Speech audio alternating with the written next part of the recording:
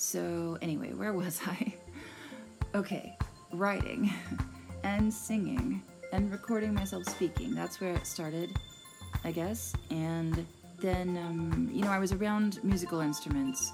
I was around piano.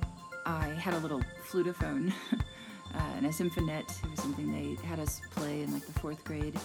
And then I played the flute in school band from 5th grade through 8th, and the piccolo at times, which is pretty much the same thing, just you're more likely to get lightheaded playing it.